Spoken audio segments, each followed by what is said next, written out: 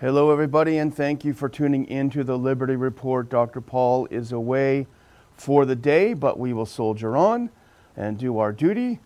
Thankfully, today, you won't have to just listen to me because we have a special guest joining us. And that special guest is an old friend of mine. She's an investigative reporter. She works at the Gray Zone, which I highly recommend as a top news site if you want to understand what's going on. She was a speaker at the Ron Paul Institute's most recent conference in Washington, D.C., and is the author of the upcoming book, Corporate Coup. I'm proud to say that Anya Parampil is joining us from Washington, D.C. Anya, are you there? I am, and it's an honor to be here. Oh, that's great. It's great to have you on. Well, we were talking before the show started about how we've been, spending about 20 hours a day trying to figure out what the heck is going on in the Middle East and what the response will be, what we might expect, how bad things might be for all sides. And the conclusion is we don't really know. Neither of us really know, but we can speculate, and that's basically all we can do. And really, it looks like about 5 or 10 minutes before we started, there have been some big developments that, again, we don't know what they mean or what's going to happen, but it looks like, just from what we've seen, that there is some activity on Israel's northern border and eastern border, i.e. Lebanon and Syria. Looks like a lot of drones have been launched. Again, we don't know what to expect, but do you think this might be, Anya, Hezbollah entering the war in earnest? My read right now is that everybody is waiting to see what Israel's next move actually is, if they're going to go ahead with the ground invasion of Gaza, and what many retired U.S. military generals, I heard General Jack Keane, for example, on Fox, call for Israel to dismantle Hamas completely, even discussing the possibility of essentially, if Israel's intelligence networks within Gaza fail, which we could probably already say they will, judging from what has taken place over the last several days, which demonstrated a major intelligence failure on the Israeli part. General Jack Keane actually said if their intelligence network in Gaza fails to dismantle Hamas through their infiltration and through their double agents, then we might be looking at a Fallujah-style street battle, door-to-door fight in Gaza, which I think Israel is very, very wary of carrying out. They would be essentially a military occupation of Gaza. And this is something that the Israelis have discussed as an option for years, but never moved forward with because the Israelis would take a serious toll. And that's if you're just talking about the Palestinian resistance in Gaza. Hezbollah has already said in Lebanon that they have effectively are a part of the war. Not that they have entered the war, that they will enter the war, but they are a part of the war. They are there alongside Hamas. If this escalates to a point where Hamas needs more assistance, I do believe Hezbollah will become engaged. And honestly, based on my conversations with people throughout the region for years, all throughout Africa and the Middle East, people that I talk to, there is a sense in many ways that Israel has been pushing toward this regional confrontation, which may include Hezbollah, or which will ultimately include Hezbollah and other actors in the region for years, and that it was an inevitability. The question is just whether or not this is the big war. Yeah, I mean, I think it's a question of timing, too, whether this is the big thing with Hezbollah kicking it off. And I was listening to one of the spaces a couple days ago, I think, and they were saying, well, Hezbollah missed their opportunity. They should have done it right. Well, the Hamas attack was taking place and the Israeli army were completely discombobulated and disoriented. A friend of someone that I know who has a long military career, he had a little bit different of a perspective, and I think it's similar to what you were saying, which is they may well wait until the Israeli military is bogged down in Gaza, as you say, with urban warfare. The Israelis are very risk averse. They're like Americans. They don't like to see their soldiers die. And putting 100,000 Israeli troops inside of an urban warfare situation is going to cause a lot of problems. And this individual that I spoke with said that may be the time that they decide to do it. Well, then maybe they split the difference, because if what we're seeing right now, and we haven't been able to verify very much, if that is Hezbollah going in big, well, We know that Israel has amassed its troops outside of Gaza and is ready to go in. It also might be an opportune moment for them to do this to distract them from going in or to cause them to split their forces. I don't know. What do you make of the timing? I think really we should look at what happened on October 7th as a military operation. I mean, it is true that there was this music festival that was taking place right next to a military base. Extremely unfortunate timing and location. I am not sure, I'm not convinced that was the target of the Hamas operation. It's very clear to me that there was this long-standing plan to infiltrate Israel and take these military hostages. And that's the goal, I believe, of that operation was to get the hostages, take them into Gaza, into Palestinian, into Hamas-controlled territory, and force the Israelis to actually negotiate a prisoner swap, because there are thousands of Palestinian political prisoners in Israel, including children, including grandfathers, including the kind of people that you're hearing about having been taken hostage by Hamas and currently in Gaza. So I certainly think the best outcome, if I were in the US leadership as an American right now, I would say our only interest is an immediate cessation of hostilities and a prisoner swap. I think that would be an excellent outcome here. I don't want to see the Israeli hostages executed. I don't want to see Gaza bombed into a million pieces. And I don't want to see a war. And I don't think Hezbollah wants to see a war either. When someone, might criticize, you pointed out someone criticizing Hezbollah for not acting right away or getting involved. No one, and I don't even think Hamas, in this case, Israel, for once, does not want this full-scale war because it will be so incredibly ugly. We think Ukraine has been horrendous. Well, if this urban warfare scenario plays out in Gaza, that would be Ukraine on steroids, and then add to the mix the possibility for Hezbollah and more regional forces to enter. You're opening up the door to World War III, and because of the Israelis, nuclear conflict. So I don't think Hezbollah wanted to pull the trigger right away. This is really a test of the Israelis. Netanyahu is in a very weak political position. Israel internally is facing a lot of political strife.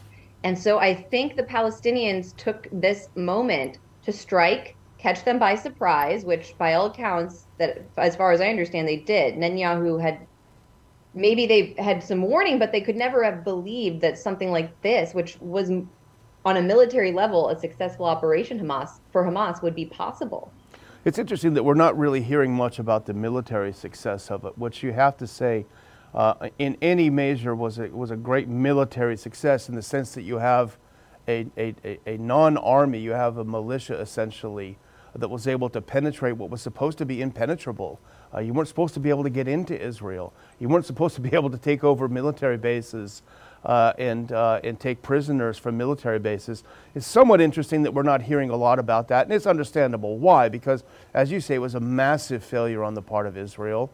It does strike me a little bit, and I've said it, I think, yesterday, of how when our weapons were actually tested in warfare in Ukraine, they turned out to be not that great.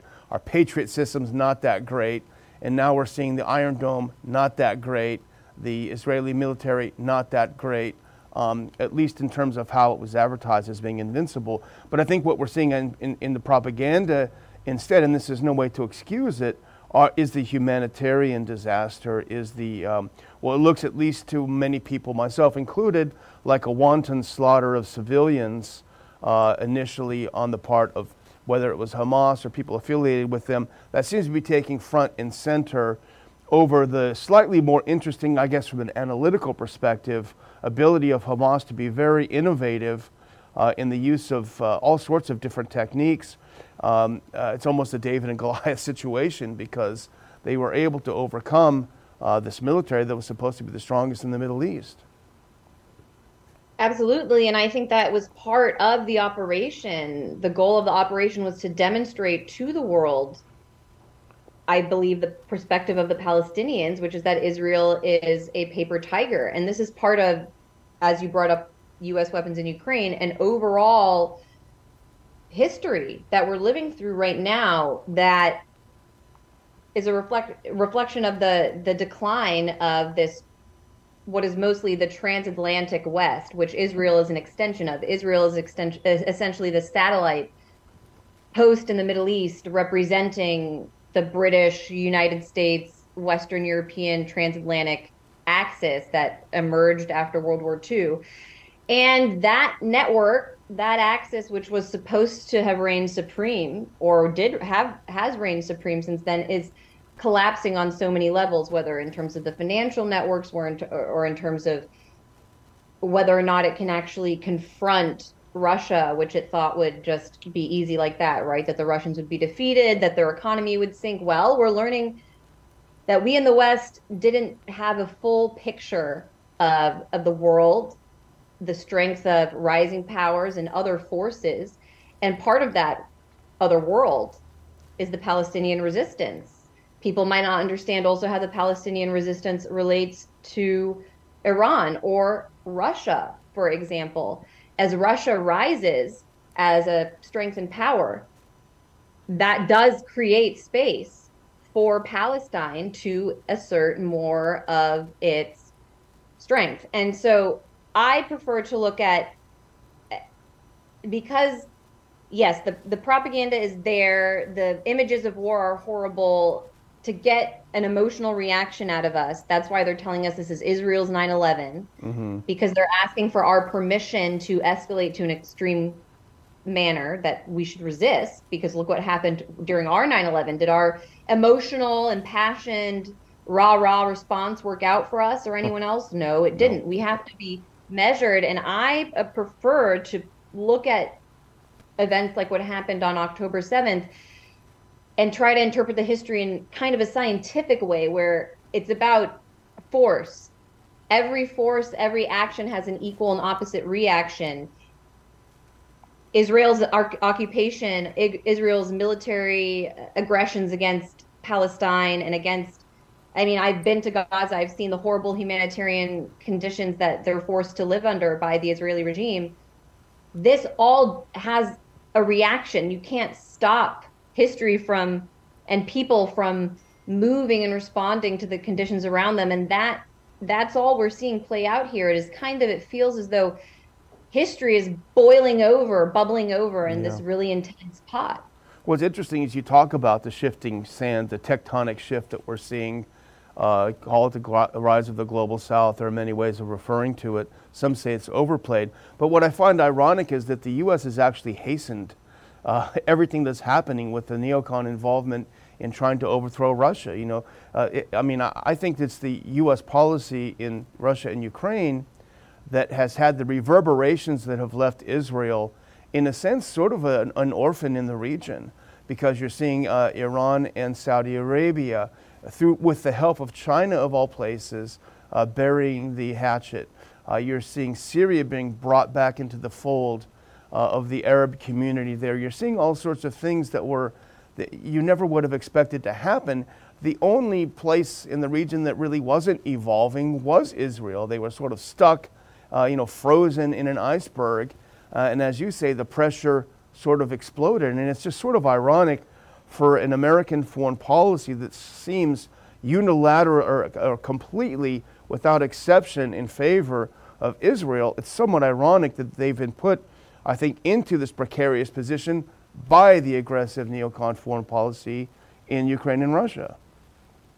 Yeah, it's the downfall of every empire is hubris and bad policy. And it's why there's that great Ron Paul ad from, what was it, 2012 or no, 2008, when something about how like the greatest Chinese plot to destroy the United States is just to sit back and watch what the US does from the inside. And that is true. We are our own worst enemy. And to see how our policy in Ukraine has backfired, and now Israel as well, think about the fact that there are now US ships sailing into the region, 5,000 U.S. troops. Israel cannot move forward with this war, I don't believe, because of everything we just said earlier about how the warfare in the actual Fallujah-style street fighting will play out, how Hezbollah could become involved. And in fact, actually, I was watching CNN because this is the time when I like to watch mainstream media the most during events like this, because you really get a picture, a window into the way our elite, the people making decisions, are thinking. Or maybe it was actually MSNBC. They had Jeremy Bash on, this retired CIA functionary, and he said that Israel is regarded, if you're just speaking from a technical aspect, as pretty much a collection of 10 military targets.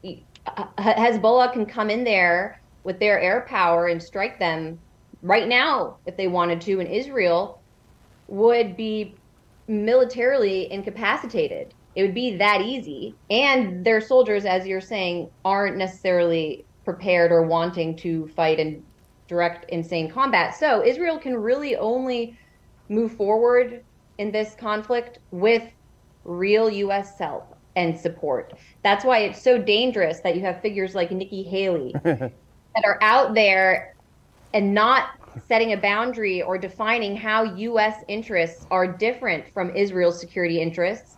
If we define our interests as Israel's security interests, then we are days away from having a U.S. naval ship sunk by who knows which player in the region if this escalates to a regional war. And I don't want that. Yeah.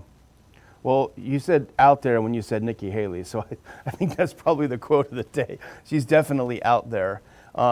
U.S. involvement is serious. You're right. We've got a carrier group there already. Supposedly another one is coming, and it does raise a question of U.S. direct involvement if it gets to that point. I mean, you make a good point about an aircraft carrier being sunk. I mean, there are so many possibilities of that happening, including false flags. We've seen those in the past. You're right. I'm sure your viewers are very aware of the USS Liberty and the history there. It happens. It's happened. It could happen again. Here's an interesting quote I was going to read from Vladimir Putin. I mean, he's commenting on the U.S. carrier group there, and I think it's something certainly to ponder. He says, "I don't understand why the United States is dragging aircraft carrier groups there into the Mediterranean Sea. Are they announcing a second one? I don't really see at this point. Are they going to bomb Lebanon or what? What are they going to do? Or did you just decide to scare someone? There are people there who are no longer afraid of anything. It is not necessary to solve problems this way, but to look for a compromise solution.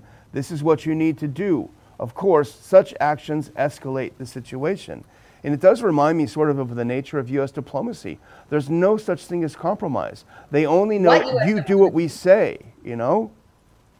I mean, what U.S. diplomacy? Yeah. All I see Anthony Blinken doing is opening up soft power cuisine State Department bureaus about food, now hiring every famous chef in the United States to act as a agent of U.S. soft power. Then he launched his music diplomacy initiative where he's tarnishing the legacy of Muddy Waters and Great American. That was the only decent thing he did. If he would just do that all the time, it would be fine. Just sit there and do your thing, man. Well, that's the only thing he does. He doesn't actually do real diplomacy. And so, the fact that there's no U.S. official out there immediately calling for a cessation of hostilities and a prisoner swap and offering to negotiate that, I think speaks volumes. That should be the position of anyone who wants peace. Instead, you have people saying that we need to give Israel everything it needs to defend itself, which is frightening because the Israelis are ultimately going to want us. They want us.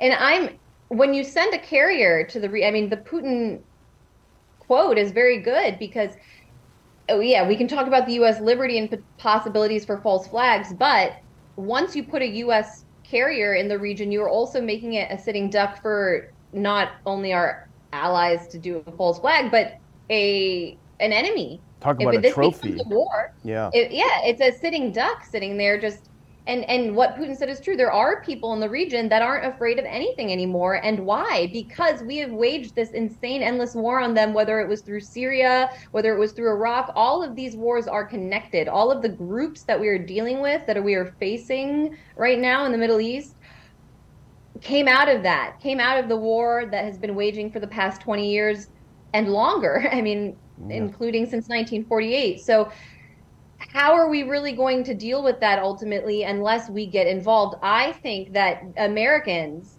should be focused on calling for peace and also withdrawing our presence from the region, whether that means our troops sitting in Iraq, Syria, anywhere else. They are also sitting ducks. I don't want them to be hit.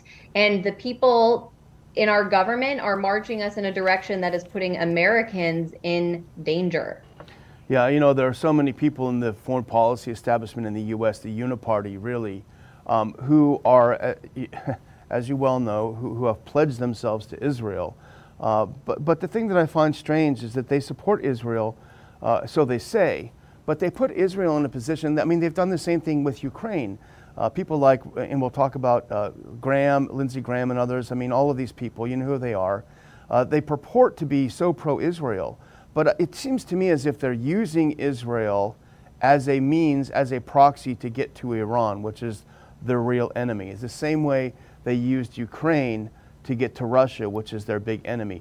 They're doing Israel no favors by encouraging a multi-front war against them. Iran, Syria, Lebanon, the Palestinians. I mean, this is literally what they're encouraging, these people to go to war with Israel. I think, like, with friends like these, who needs enemies, right? I can't imagine the average Israeli being thrilled about having war on all sides. Absolutely not. And I think there's a faction of the American and the Israeli establishment that are part of the same, where they both this single network would like to see the United States and Israel in a direct confrontation with Iran. There are people in Israel and people in Washington who would like that to happen. And you can see from how certain pro-Israel, Israel-aligned voices in the United States immediately turned this and said this is Iran declaring war. Nikki Haley said this is basically Iran declaring war on us too, because they say death to America, death to America. So what are they saying with that? They're saying that we are at war with Iran. I don't know where they expect that rhetoric to lead in terms of actual action, but it's very scary. And Israel is in this position where, yes, they don't want a multi-pronged war. They cannot confront the powers that are prepared to battle them in the region. But at the same time, the existence of what they define as a Jewish state in the Holy Land, which is a land that is holy to all of the Abrahamic faiths, the act of defining it as a Jewish state, the act of building an militarized apartheid wall through Bethlehem, the birthplace of Jesus Christ, through separating the land, dividing it, that actually is at the center of the Bible and the story of how people traveled throughout it. I don't even think the three wise men would be able to make their journey today because of the Israeli occupation. So Israel, and the ultimate goal that now you hear even on CNN and mainstream media acknowledging that there are these, they call them far right elements within Netanyahu's cabinet that they say the United States was concerned with. Well, they're not far right elements in the way that you or I in the United States would understand right and left. This isn't really even a political statement when they say far right in the Israeli cabinet. When they say far right, it means extreme religious Zionists who not only believe that they are entitled to the land above Christians, Muslims, and everybody else, but that they have a divine destiny to establish this Temple Mount, a Jewish temple on land that is actually currently a Muslim holy site, the Al-Aqsa Mosque. Yeah. And Israel has been increasing attacks on these religious sites. And in fact, even in the last few years, they've been seizing Christian churches and converting them into land for settlements, for illegal Jewish settlements. So especially as the attacks on Muslim holy sites increased, and they're destined to increase because of the people that are in the Israeli government. Like, people are in power who really want to usher in the end times. Yeah. As that happens, I do think the region, even we're seeing now Saudi Arabia, which was considered the linchpin between the Arab world and Muslim world and the Israeli West. And of course, we had the Abraham Accords that Jared Kushner brokered. We can talk about that if you want. I think that also plays a role in the conflict now. It was not good for peace. But there is only one direction Israel's moving in with that kind of politics, and that really what is not even a political mission, but a religious mission. And that is not good. Not good for Israel within the regional dynamic. Yeah, the days of Rabin are over. I was living in Budapest at the time he was murdered. I remember going to their embassy and signing a condolence. That has been replaced by, as you say, now the left is what the far right was back then. So there is this crazy idea that God is somehow a real estate agent. That just tends to fuel, as you say, anger and fighting. There's a couple of things to cover based on what you've said and a couple of other things to deal with. First of all, the idea that Iran is not the Iran that it was at the time the U.S. was using it as a cat's paw against Iraq, and vice versa in the 80s, when they were basically bled dry by the CIA's wars in the 80s between the two. It's a very much different country now. It's to the point where they're actually the technology that they have developed is being used in Russia very effectively from what we've seen. I think the neocons, the think tankers in D.C. are not that awfully smart. It's sort of a circular motion that they all say the same things because things have changed quite a bit. I think that's one. And the other one I just wanted to bring up is also the idea that Israel is unified behind one idea. And I meant to say this on the program yesterday, and a colleague reminded me that I didn't, but it is the fact, and I know you know this, Anya, which is that Netanyahu was himself in an extremely precarious political situation before this happened, which is not to say he let it happen, but it's to say that that same situation that he was in prevails. And I pulled up a couple of editorials from today. One is from ynetnews.com, an Israeli outlet, a top Israeli outlet. The headline of their lead editorial: Netanyahu and his messianic cohorts must go. The government has failed Israel in every way and has lost public trust. So that is a tough editorial. Later in that editorial, they say the surprise attack of Arab armies that started the 73 Yom Kippur War was a result of the military brass's arrogance and the government's excessive reliance on them. The surprise attack that is the start of the 2023 Simchat Torah War is the result of a catastrophic, perverted list of priorities of this government that has, since its establishment last January, concentrated almost entirely on its harmful and unnecessary judicial legislation and had capitulated to the financial and political demands of the ultra-Orthodox members. So there's one editorial heavily critical. Haaretz, which is a liberal-ish paper, their lead editorial said, the disaster that befell Israel on the holiday of Simchat Torah is clear responsibility of one person, Benjamin Netanyahu, the prime minister. And they go on to say, if I may just say one more quote here, the Haaretz editorial calls on Netanyahu's anti-Palestine crusade that he slapped the multidimensional effort to crush the Palestinian national movement in both its wings, in Gaza, in the West Bank, et cetera, et cetera. So there's a lot of criticism inside Israel that we don't often see here in the U.S. for Netanyahu's handling of his own domestic problems, and also of he and his allies' handling of the Palestinian situation. So there is, I think, a diverse debate. Now, obviously, after these attacks, people have, like we did after 9/11 for the most part, pulled the wagons together. But there has been a pretty vigorous debate in Israel about what's going on.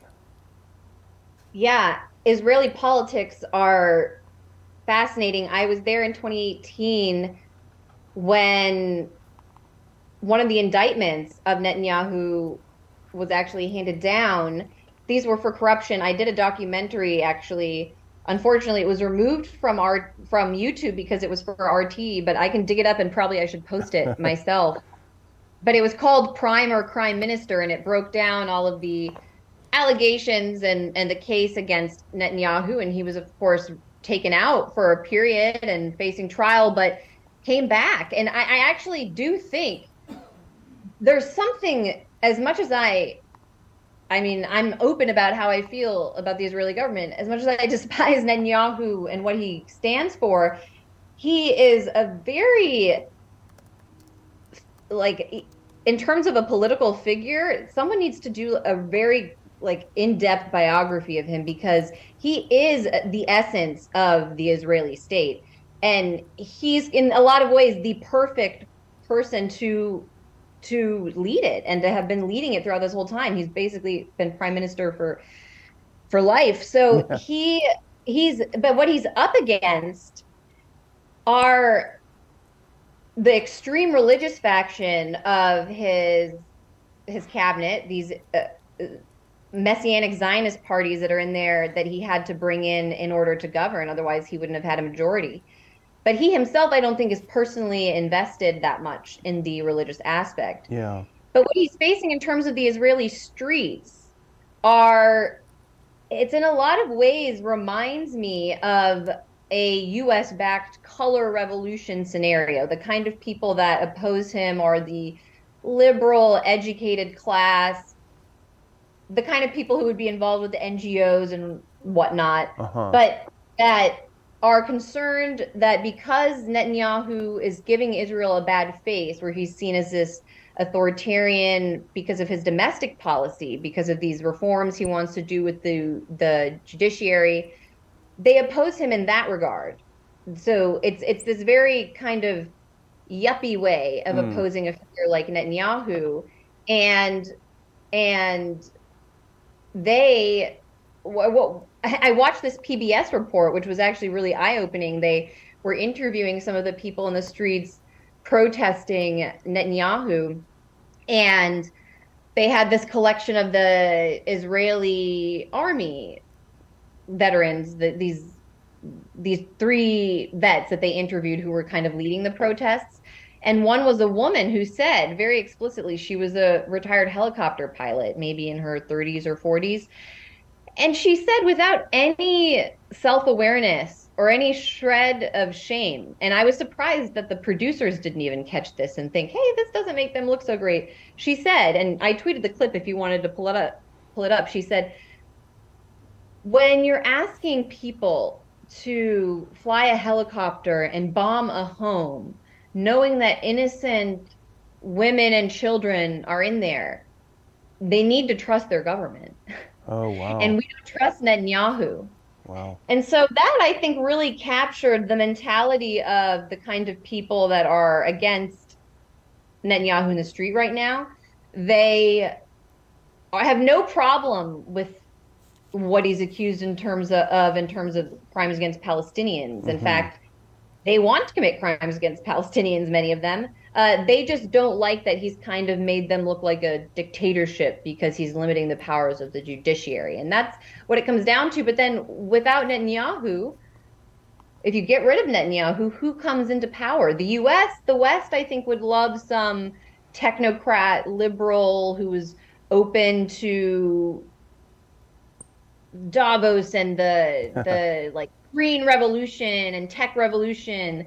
But in Israel, what you're going to get is really insane extremism, something even more extreme than Netanyahu. Yeah. So he's basically a buffer holding back his national security establishment. These figures have been pushing him to go harder into the West Bank, to commit more raids, clear out the land, go harder on the Israeli settlement activity. Like, that is what they are pushing for, and those are the people standing behind Netanyahu if and when his government falls. That's interesting. Yeah, I mean, I've been fascinated with Netanyahu since '96 at least.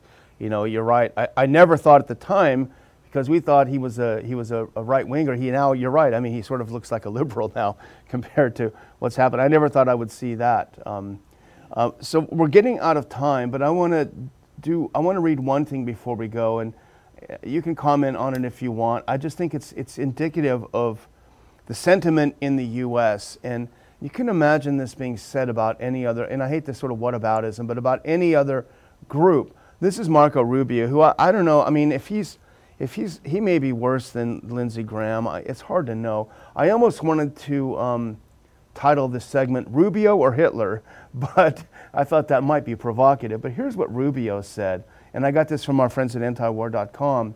He said, yeah, I don't think there's any way Israel could be expected to coexist or find some diplomatic off-ramp with these savages. I mean, these are people, have been reporting, and others have seen, that deliberately targeted teenage girls, women, children, the elderly. Just horrifying things. And I don't think we know the full extent of it yet. I mean, there's more to come in the days and weeks ahead. You can't exist. They have to be eradicated. What a wild sentence. I mean, it's hard to imagine someone could say that in this day and age.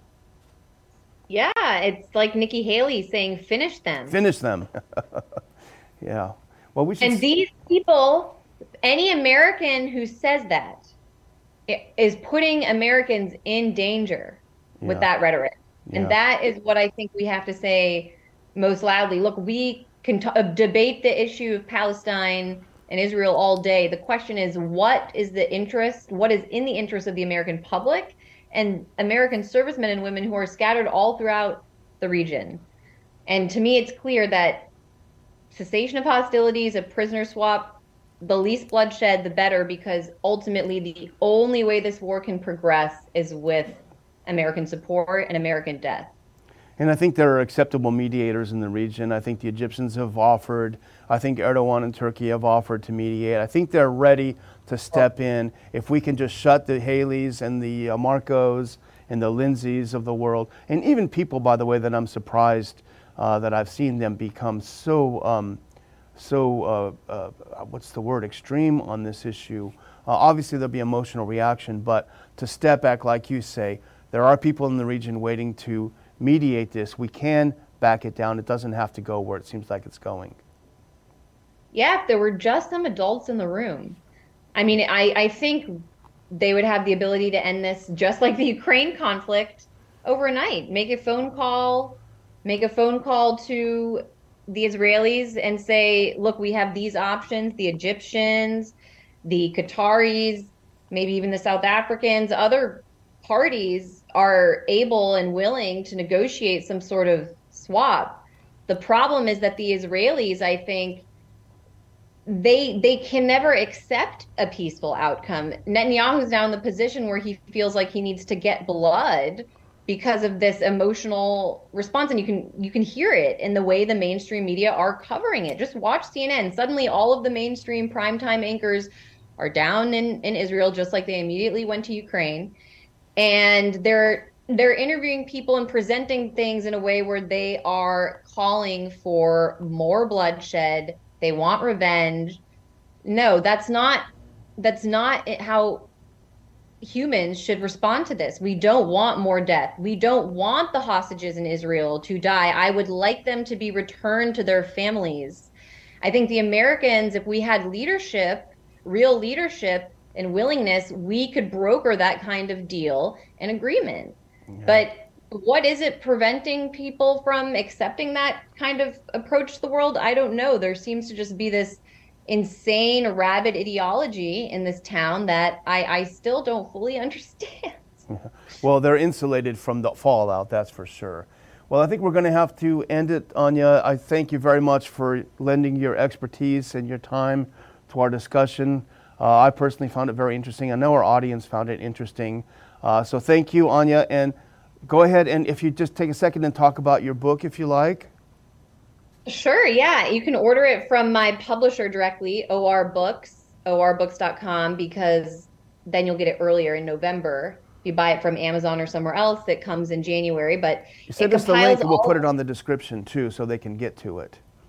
Very sweet. Okay. So it's compiling all of my reporting on Venezuela and the world, really. It's about how U.S. sanctions and hybrid warfare, it's not just about Venezuela. It's mostly about how our policies are backfiring. All the stuff that we're just talking about. I talk about the petrodollar, gold, but how it exists in the current world makeup with Iran Venezuela, Russia, China, all these rising powers and how the world is changing. And it has all my firsthand like accounts and stories. So yeah, I hope people will enjoy it. That sounds great. We'll have to have you come back on when the book comes out. So I want to thank you, Anya, for joining us. I want to thank our audience very much. I hope you enjoyed the show. Please like the show. Please subscribe. Please comment below whatever your opinion is of what we said today. And also, most importantly, please come back to the Liberty Report.